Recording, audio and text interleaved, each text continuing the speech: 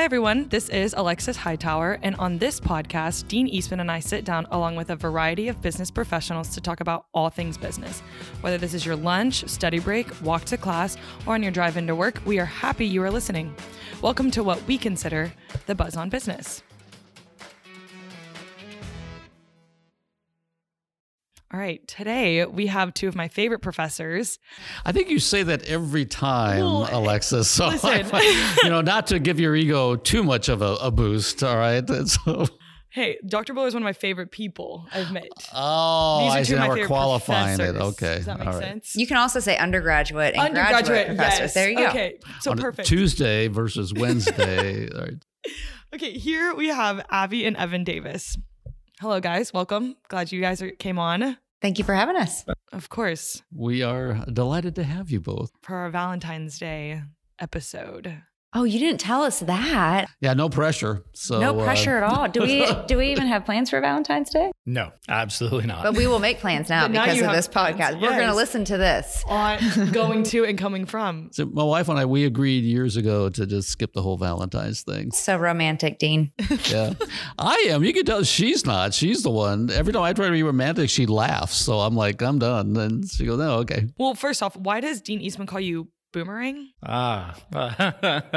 So I was very fortunate to have Dean Eastman as a professor when I was doing my master's here. And when I finished my MBA, I actually lived here in Stillwater, and he and I happened to bump into each other and talked about potentially teaching a class. And so I did that, but I was still relatively young, and I'm not sure I was quite an adult yet. And so every summer I would run away from home. And so I would walk into his office at the end of every spring semester and say, you know what, thank you so much. It's been fun, but I'm going to move to the West Coast. And I would pack up my stuff and I'd run away from home and I'd go live in LA for the summer or Las Vegas or whatever. And then halfway through the summer, I'd be like, yeah, no, I don't like it here. And I'd call Dean Eastman. I'd be like, hey, can I have my job back? Every time I'd leave, he'd just tell our administrative professional in the management department, he'd just tell her, oh, he'll be back. Yep. So I just called him. It's just Boomerang. He'll be back. He goes out and he comes back. God, I stuck you with 5 different classes. Tulsa here. It was a horrendous. You really helped me out though. I was desperate for people to teach. I was very much kind of a utility person in the management department for my first couple of years. But it was wonderful because that way I got a broad overview. I really got to engage with a lot of different content. I really enjoyed it. And you said you were in Stillwater, so you're from Stillwater, right? So my family and I moved here when my father took a position as a professor here at Oklahoma State in the 70s. And so we moved here from Norman. Okay, from Norman. Oh. His initials are red, by the way. His parents are Sooners. Both of my parents have graduate degrees from the University of Oklahoma, and they tell me that it's totally coincidence, and I'm not sure I believe them. Oh, wow. Okay. So how long have you been here since you said the 70s? So we moved here in 1978. 1978. Okay. And been here off and on since then. I've lived other places, but it hasn't always been Stillwater. Okay. No, Abby, where are you from? So I'm originally from right outside of Pittsburgh, Pennsylvania. Okay, wow. And then grew up most of high school in Morgantown, West Virginia. And so I spent 10 years there and then moved here right after I graduated high school. Oh, wow. And came here for undergrad? Came here for undergrad, yes. In fact, I was registered and ready to go to WVU on a scholarship. And at the last second, our family decided we needed a change. And so here we are. So Oklahoma. So what prompted I don't know if I've ever asked you that, prompted the move to Oklahoma? The internet. The internet and a lot of things. My mom wasn't really happy with her job. We knew we wanted to start new somewhere, but we didn't know where. And she literally took a personality assessment for where you should live. It asked you things like how close do you want an airport, cost of living. It was called findyourspot.com. I think if you go there, it'll reroute you to another. I was going to say, is this still a thing? It is still a thing. And you can go there and take this personality assessment. And Tulsa, Oklahoma was number 1. after she took it. Low cost of living was really important, and a lot of other factors that we probably don't have time to talk about today. But that landed us here, and I came to Stillwater, and it was closest there. It was closest to Tulsa, and I went to OU, and I was just blown away by our campus. So here I am. Oh, wow. And what were your undergrad degrees? Or I guess what were each, like, can you quiz each other? Like, do you know his? And hers was management with a focus in human resources. Yeah, we didn't have an HR major at that time. It was like an HR concentration, I think. Were you marketing? I was marketing.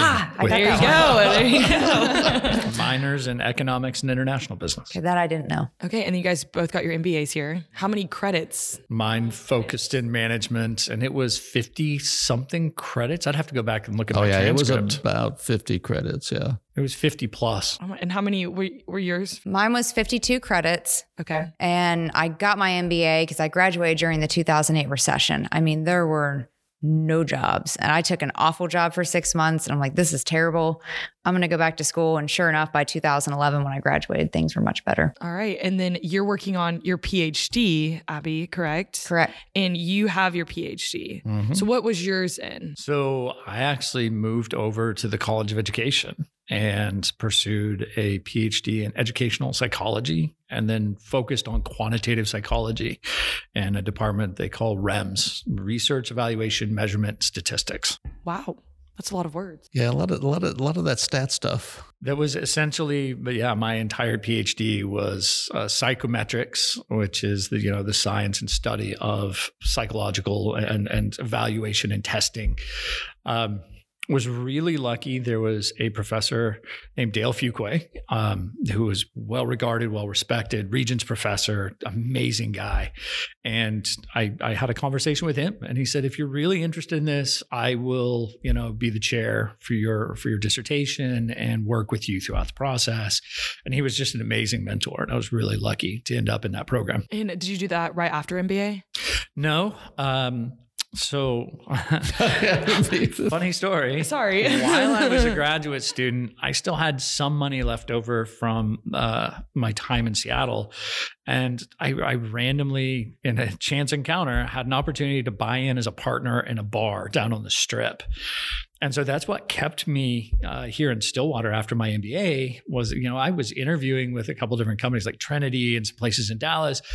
But I ended up buying this bar. And so while I was finishing my MBA, I owned and operated a bar. On the Strip. On the Strip. So we were dating, and he was working on finishing his PhD. Now he was bartender, PhD student, and pizza boy when we first started dating, because he also managed the Hideaway. And so getting a date was like it never happened because he worked 24/7. But we were together, and I don't know if we were engaged at this point or not, but he came home one day and he's like, that's it. I'm done. No PhD. Like, it's not going to happen. I'm going to fail this class. Like I've never seen him so upset. And I'm calling my mom thinking, oh no, like, I don't know what we're going to do. This isn't going to work. What did you end with in that class? An A. He got an A. And I'm like, really? All of that drama? Evan's the type of person that I always would have to study for something 3 times as long as what Evan would have to.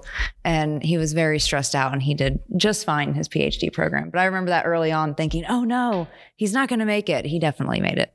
So when did you guys actually meet? 2009. So when I came back for my MBA, that first semester. I was trying to remember. I thought it was in the MBA, but when you were in the MBA, but I couldn't remember. But it wasn't here on campus. It was down. He was a bartender, on Washington Street. and I was a bartender. You were a bartender. Where were you a bartender at? I was at Murphy's, and he was at another bar. And you just kind of get to know each other when you bartend. If it's slow at one place, you go wander around and see where the crowd is, and competitive intelligence. Yeah. So, and we're still really good friends with Cassie and Greg, who own Murphy's. Yeah. In fact, shortly after we got engaged, they spent half of their year in Key Largo. And so we went and stayed with them in Key Largo, and we're still in touch with them. Wow, who knew? A love story. That's right. How appropriate for Valentine's Day. All involve booze. Like a lot of love stories to begin. That's right. So, Abbey, why don't you talk a little about your work history? Sure. So I came back to get my MBA. After that, economy was picking up. It was great. I took a job in Dallas at ISN, and we thought at the time, oh, there's lots of universities, in Dallas, like this will work out. Evan will get a job there. And I loved ISN. It was a great, great first career, great community. But for 9 months, Evan looked and there just weren't any job opportunities there. So I then was contacted by a recruiter through Chesapeake Energy. I interviewed with them for 6 months. I want that on the record because that's a long time. And I know it's so frustrating because we'll hear from students, they've been interviewing back and forth, for a month or like sometimes it just takes time. I remember using up almost a week's vacation interviewing with Chesapeake before it was all said and done. But that brought us back to Oklahoma because Evan just had more opportunities here at OSU than what we could find there. So I was at Chesapeake for about 5 years, and then I worked in manufacturing, and all of this was in human resources. So compensation, employee and leadership development. And I always loved higher education, but I wanted to get that experience, that industry experience first. And then here I am. You missed Charles Machine Works. Well, yeah, I said manufacturing. So Charles Machine Works. My job there was doing training and development. We had 7 companies across the U.S., from Petaluma, California to Ohio to Florida. And I think it was the summer of 2017 where I was on the road 6 weeks out of 12 of the summer. And our kids were 2 and 4 at the time. In fact, Ryan Greenbaum, who used to be a professor here, he would bring the kids over to our house and they would have bath time. They would throw the kids in the pool, order pizza, and that was bath time. But at the end of that summer, Evan and I had a very, direct conversation around how me being gone half the summer is tough when we have a 2 and a 4-year-old at home. So that eventually also was part of the decision to come back to OSU. It's led you guys to where you guys are now, which you have a new role. Relatively new. Now I'm serving as the assistant dean, and I've been in this role for almost 2 years now. Okay.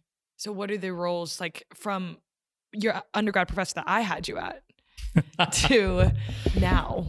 Well, so I was very much focused primarily on teaching, right? Research was very secondary and was able to push a couple things out, but it was very much teaching focused. And then moving into administrative role, well, when I first came in, we were also rolling out all of the new BADM courses. So the 2111, 3111, 3113, 2233. And so was dividing my time between teaching and then things like working with student organizations and student engagement and serving on a lot of the, committees here, for Spears, as well as serving as a Spears representative for a lot of university-wide committees, really trying to take some of the burden off of Dr. Mason. And then essentially there's that wonderful phrase at the end of everyone's job description that says other duties as required. And that's very much, whatever I can do to help out, whatever questions I see it very much as a service opportunity, that it's an opportunity to serve other members of this community and help out in any way I possibly can. It's gone well. Yeah, now he's our unofficial statistician, so that he helps crank out some numbers when we need them, especially when we talk about online numbers. So, oh my goodness, yeah, absolutely. So it's another long story. we won't go into it this time. But it's wonderful to get to, it's an application of what I studied as well as now what I teach, and so it's really a great opportunity to use those skills in service to the college. And you teach a new course too on top of this. Yes. You said teaching. We do have a new data analytics course. It's BADM 2233. And it's, we're really last semester. So the fall of 2021 was the first semester that we taught that class. And we did this in conjunction. It's been this amazing partnership with Interworks, an IT, an information technology company here in Stillwater that was founded by a Spears alum. And we worked with them to develop, they do data visualization and data analytics for other organizations. And so, what are the essential skills that our students need to have to function at a very basic level, right? To be to be data literate. And so we developed the curriculum in conjunction with InterWorks. They came into the class and then taught like 6 weeks of the course. So it was a great first effort, and now we're working to fine tune the class, and so it's been a great process. I've enjoyed the experience. Yeah, we finally drove a stake to the heart of business calculus. After probably Rick Wilson and I at MSI have tried probably for the last 25 years to affect this change. So, except for our economics majors that will still utilize that, and it's very important to them. Right, but it's not a requirement for everybody.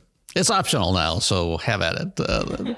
So in Abbey, what brought you back? You were until recently the Easton Center director. Right. So kind of talk about that experience and then what you're transitioned into now. Yeah, absolutely. What I was doing in manufacturing, which I loved. So I was traveling, I was doing all these trainings, and my audience was primarily assemblers and welders and mechanics. But then I did a lot of executives too. And I liked that because it was resonating with people and it was helping them kind of reach that next level. But when I heard about the Easton Center and what that could be and the new courses, I thought, gosh, the same things I'm doing in the corporate world, the impact that this could have, we're talking 1,000 students a semester every year. And as an HR professional, I see the need for these skills that we're teaching. I've never seen a leader fail because of lack of technical skill, right? You get to those executive positions because you know how to do the thing, right? What happens is poor communication skills, your ego gets in the way. I mean, it's all those things around self-awareness. And so there's such a need for that. When I saw this, it just seemed like the perfect opportunity. And then more recently now, they always teased me. I only got like 1 class or 2 classes a semester. And so now I have a lot more. I moved out of the director role of the Easton Center. I'm a professor of practice, and my full job is in the classroom, teaching, and I love it. It's a lot of fun. What are all of the courses you're teaching now? So right now I teach our career readiness seminar, professional development seminar, and then our interpersonal skills class, one section of that. Okay. Wow. You teach a lot more than I teach a lot more. Yeah, but it's a lot of fun. I'm really enjoying it. And also you kind of develop an interest in workforce development. Yeah. Right? So why don't you talk about that? So workforce development, as far as we've heard these terms recently, the Great Resignation. You've seen headlines around labor shortages all over the U.S. right now. And it's really interesting to see how that's impacting Oklahoma. I'm really passionate about economic development in Oklahoma, how companies can be very competitive here. And these labor shortages and these resignations are a huge issue. So we just got done completing a study just this past month on, okay, what's happening in Oklahoma right now? And I can tell you that, the top reasons of people that are unemployed, that aren't going back to the workforce, there's concerns due to COVID. They don't want to get exposed at work. And then the costs associated with starting a job. So think of if you work somewhere and you have to have black shoes and khaki pants. Some people don't have those funds, right? But then when it comes to leaving work, we're seeing that flexible work scheduling and remote work is almost as important as healthcare. So you've got salary, number 1, healthcare, and flexible scheduling is number 3. And I think it's important for companies in Oklahoma to hear that and see that, because if we think we're going to go back to how it was before the pandemic, that's just not realistic. And I don't want our state to lose talent to.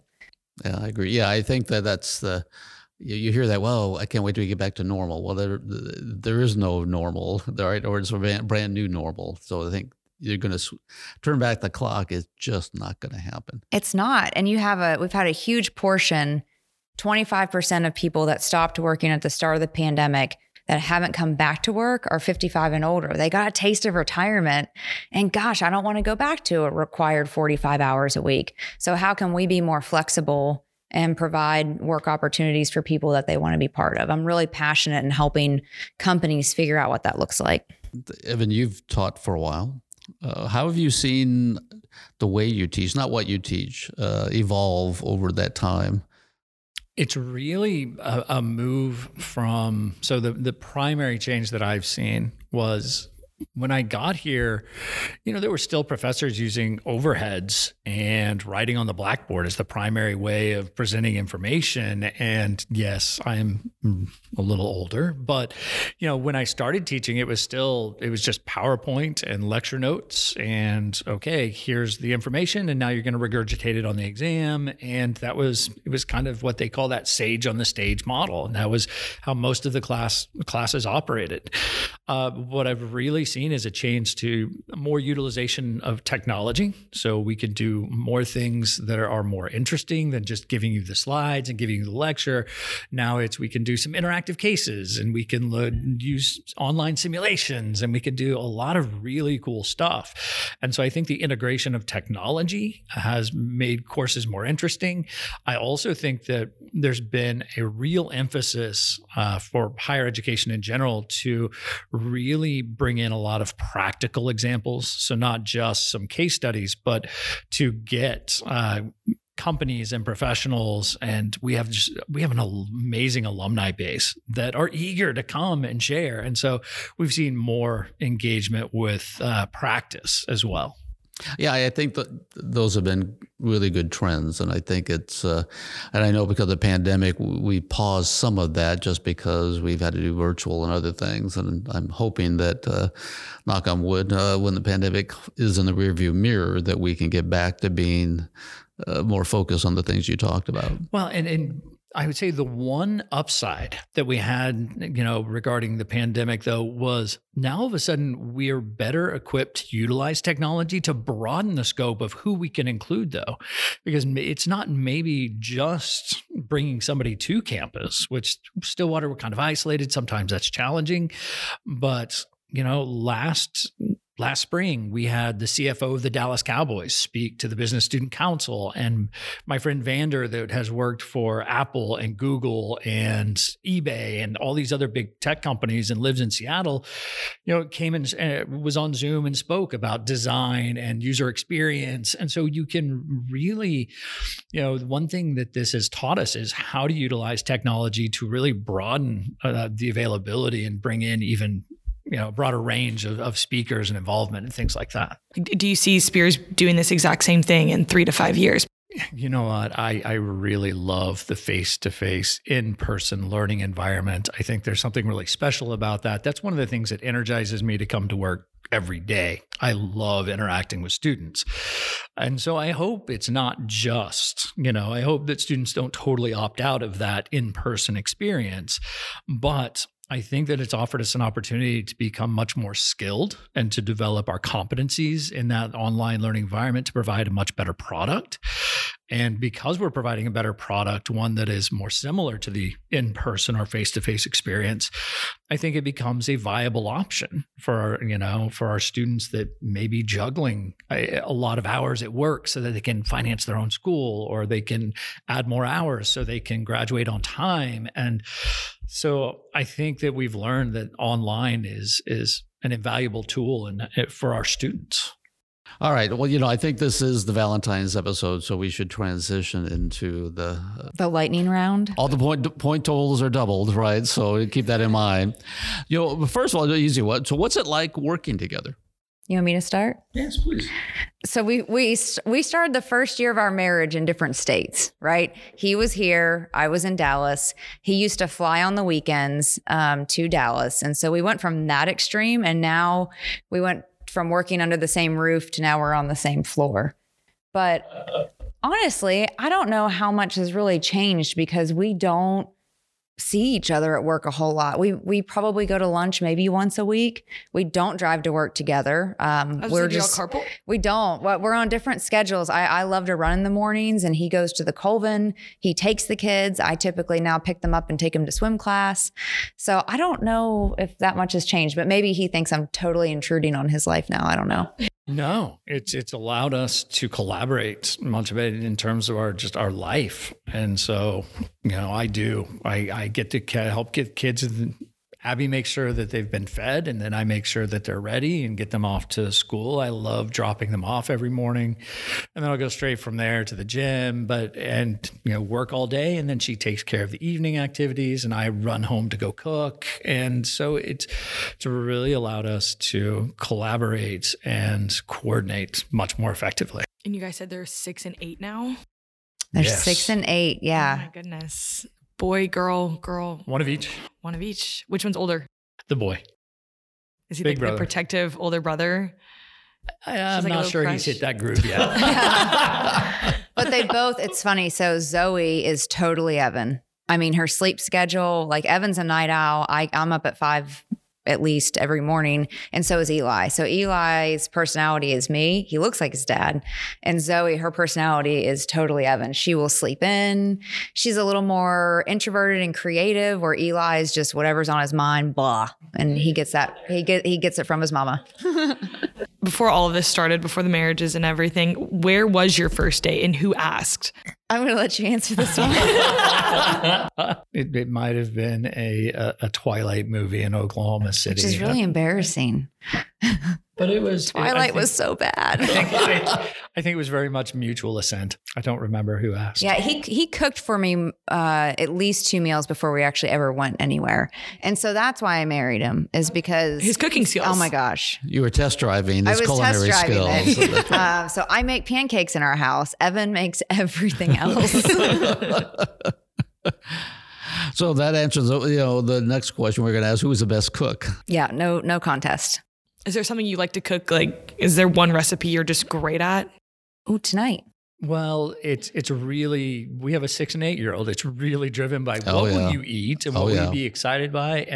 And strangely enough, the children's favorite meal is shrimp and sausage, right? So a pseudo Cajun style, so Old Bay seasoning and smoked sausage with onions and rice. And that's their favorite thing. So I love making it. I don't see how they could hate it. That sounds so good. It's so good. You can come over tonight if you want. Okay, perfect. Tell me when. I'll see you guys there.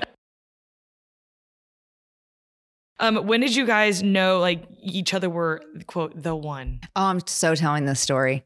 So we're watching Four Christmases, the one with Reese Witherspoon and Vince Vaughn, and they never get married.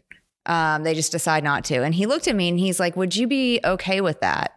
And I said, because he has some weird, I don't know, fear of divorce. And I just said, no, like I want to have kids. Like, no, I want to get married. And I think we got engaged less than 3 months later after that conversation. At the end of that night, I thought, okay, this is totally over. But then we kept talking. So I assumed that it wasn't. Well, on my side, it was, so she came to Christmas with my family. And shortly afterwards, my father called me to his office, like in his professional, in a very professional fashion. And so I was like, what is this? And we sat down and he goes, listen, your mother and I have talked. If you mess this one up, we're keeping her and you can go. And it was just kind of like, he's absolutely right. Right. She's brilliant and fun and driven. And he was right. She was absolutely the right choice. And I think that helped me realize it. We had a similar conversation with our son, so I can empathize with your dad. A little parental threat goes a long way. It never hurts, right? A little, just to make sure you're tracking on the right track. Okay, so now I'm going to ask you about the other person. Okay, so what is their favorite movie? So Abby, what is Evan's favorite movie? Casablanca, because I asked him last night. It is. That's my favorite old movie. And then from my childhood, it would be Empire Strikes Back. Those are 2 movies I can watch over and over. Hers, from childhood, Lilo and Stitch is one that she watches with the kids all the time. Mamma Mia. I love some ABBA. Dancing Queen. What is each other you consider best feature? Go ahead.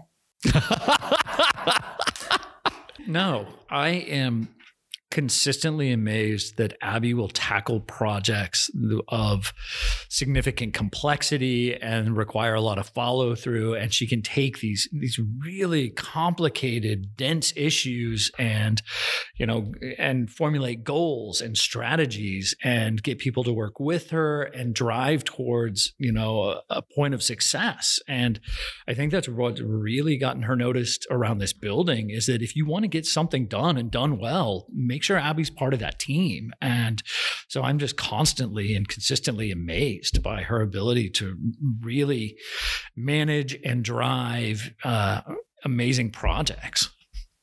Well, I was going to say your voice, and now I feel bad. Your voice, because that's what attracted me to him first. But number two, Evan doesn't get flustered. Like he just doesn't. We're kind of a yin and yang in that regard. He doesn't get flustered very easily, and he's pretty laid back and low key. So like when I am working on one of these projects and going insane and driving him insane, he does an incredible job of just balancing us both out. And I would say the number one thing I thought about this morning that works for us is Evan. He's an incredible partner and spouse and dad. And to all of the ladies listening, I mean, that if you want to have a career that is something that you're going to be able to put a lot into, you got to have someone that's going to support you through that. And so while being gone half of the summer was a lot of stress, he was still supportive of what I wanted to do regardless. So that's so important. We do not have gender roles in our house. He does Eli's laundry. I do Zoe's. I mean, things are very, divided. And now I'm picking up more of the load because he's been carrying most of it. In fact, the kids' school carded me once when I went to go pick up our kids because they had never seen me. And so, and that's just so important. I'd say for anyone, when you're finding that right person, especially on this Valentine's Day, you're listening to this, make sure they're going to support, whatever your goals are in life. Well, I think that's a great way to leave it. So again, thank you so much, both of you, for being here and also being a member of this college. We are a much better institution for having you both here. So I appreciate all that you do for us and our students. So wish you both a happy Valentine's Day and everybody else out there. So Alexis, well done again. Thank you all for listening. We'll see you the next time on The Buzz on Business.